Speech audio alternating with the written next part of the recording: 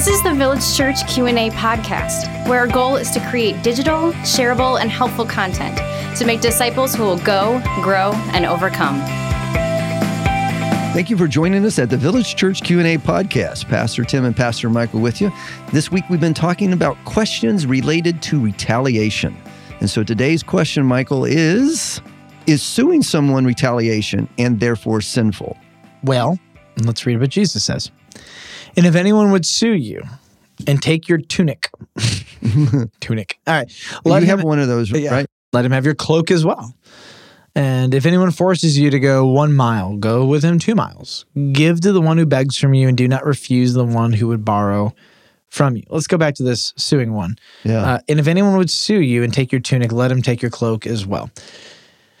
Okay, let's answer the question. Is suing someone retaliation and therefore sinful? Nuanced? Maybe. It depends. It depends. Sometimes lawsuits happen to make something right. Yes. Because there's somebody who won't make it right. Mm-hmm. So there are different categories. So Christians should not sue Christians by and large. There are some circumstances that, like, modern day government is very different than first century Jewish courts. Okay, Mm-hmm. so right. there are some differences, and this is where, like, we got to think kind of critically, about these things. By and large, though, the default should be that Christians should not sue other Christians. Should not have to. But non-Christians, there's actually not a lot of parameters there, and sometimes the only way for justice to happen is through the courts and the legal system. You know, so it's not unfair if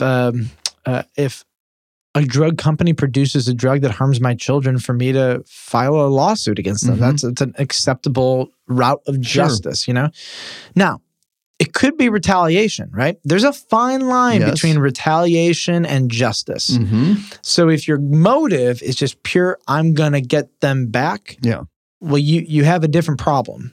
If, on the other hand, your motivation is justice needs to be served, and God is for Christians pursuing justice. They're very different motivations, which comes from very different places. And sometimes things make us angry, and anger is a good motivation for justice. There are injustices that should make you angry, and that you should take every legal route to go make them better, right?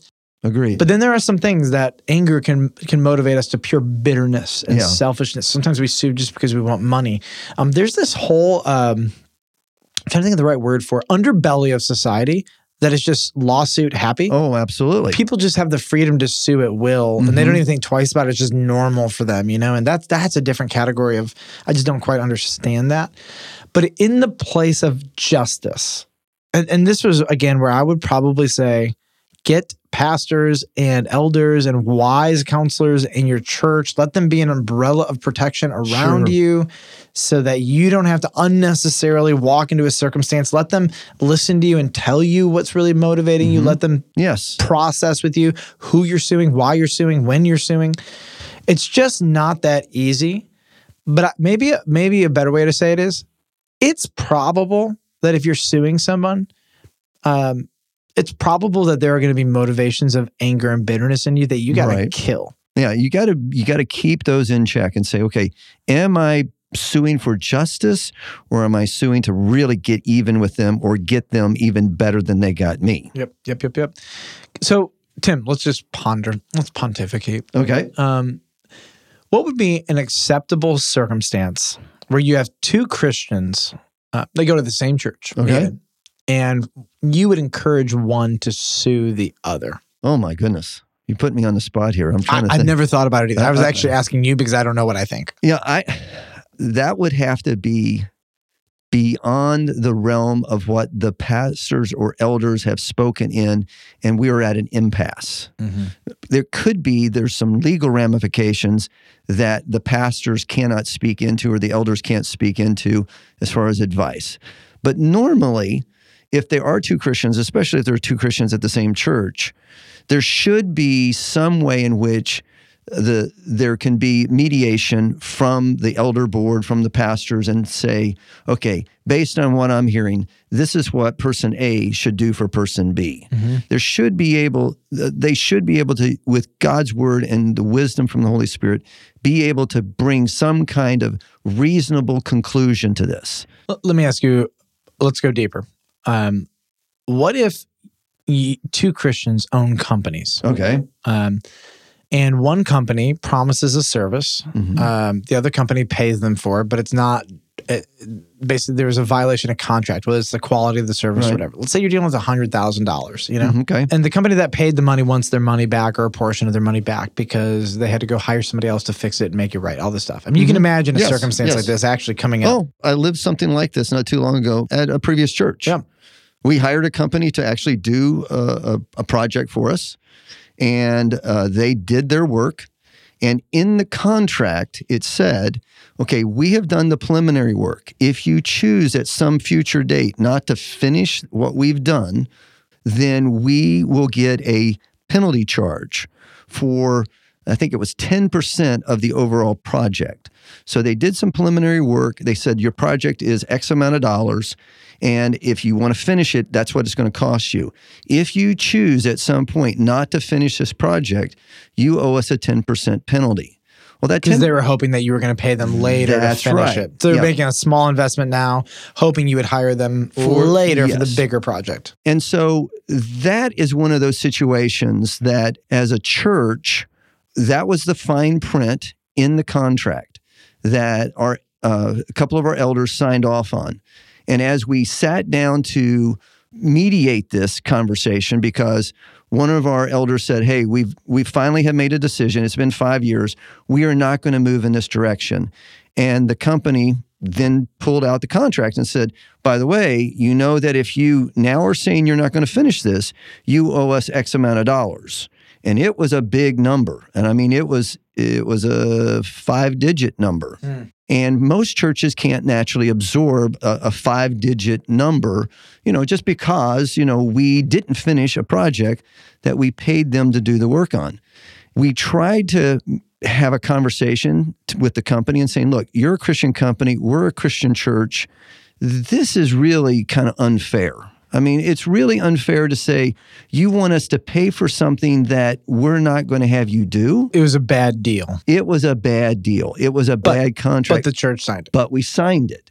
So we did get our lawyer involved, and the lawyer said, now look, you guys, you did sign this contract, and you didn't show me this contract before you signed it.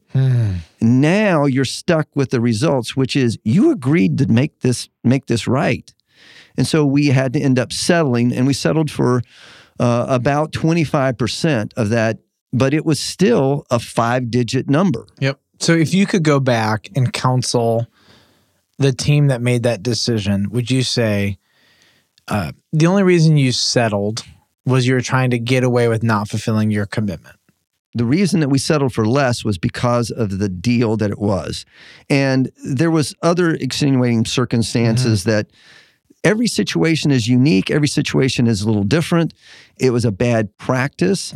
You wouldn't make that decision again to ever sign a contract like that, right? I would have never made that decision, but that wasn't my decision to make. But we signed that contract. It's like credit card debt. Yeah. It's a really terrible practice to have 21 or 23% interest rates or 18% or whatever they are. Yeah. But if you purchase with the card and you get the card, you're signing the contract. Now you're signing the contract and you're agreeing to do that. It might be dumb, but you're going to reap what you sow. This was the advice of our lawyer. He said, look, make them an offer. Offer them 25% in cash, write them out a check, see if they'll settle. But because he told us, if we go to court, you're going to lose and you're going to pay the whole amount. This company would have been right and just to hold us at what we agreed to. How generous that they're free to make the decision to give you 25% of that number. Hopefully they felt like a little bit like they took advantage of a church. Yeah, I would hope they would think that, hey, we walked away with money that we really didn't cost us anything to do. But, Interesting. That's where two people can own a company, for example. But we'll say people who work for them are making decisions that leave them in a bind. You know, you could have two Christian business owners who you could have $100,000 on the line, and it's a disagreement of no, we did what you asked, no, you didn't, And you'd love to say you could get the elders involved, but honestly, at some point when you're dealing with that much money, yeah. I could see a world where you could bring mediation in or something of the sorts, but like to avoid at all costs, you know, and ultimately someone's got to make the decision because somebody has the money and the other person wants it. And the person who wants it is typically the one who's gonna Yes. is gonna sue because I want my money. So as we say that, it is thick, but this is where the elders give you an umbrella of protection over you, which is why to be in a great church with great elders who have Yes. pure motivations as far as you can tell and handle money well and do things generally above board is going to be like a really important thing for you in your local church. And there's a lot of local churches who aren't run well. And it's hard because it makes me wonder what kind of advice are you going to give me privately if publicly you're making these kind of decisions, you know? So we have one more question on retaliation for Friday. What is that one? And this one is going to be a little difficult for us to process, and it is, does God retaliate against Christians?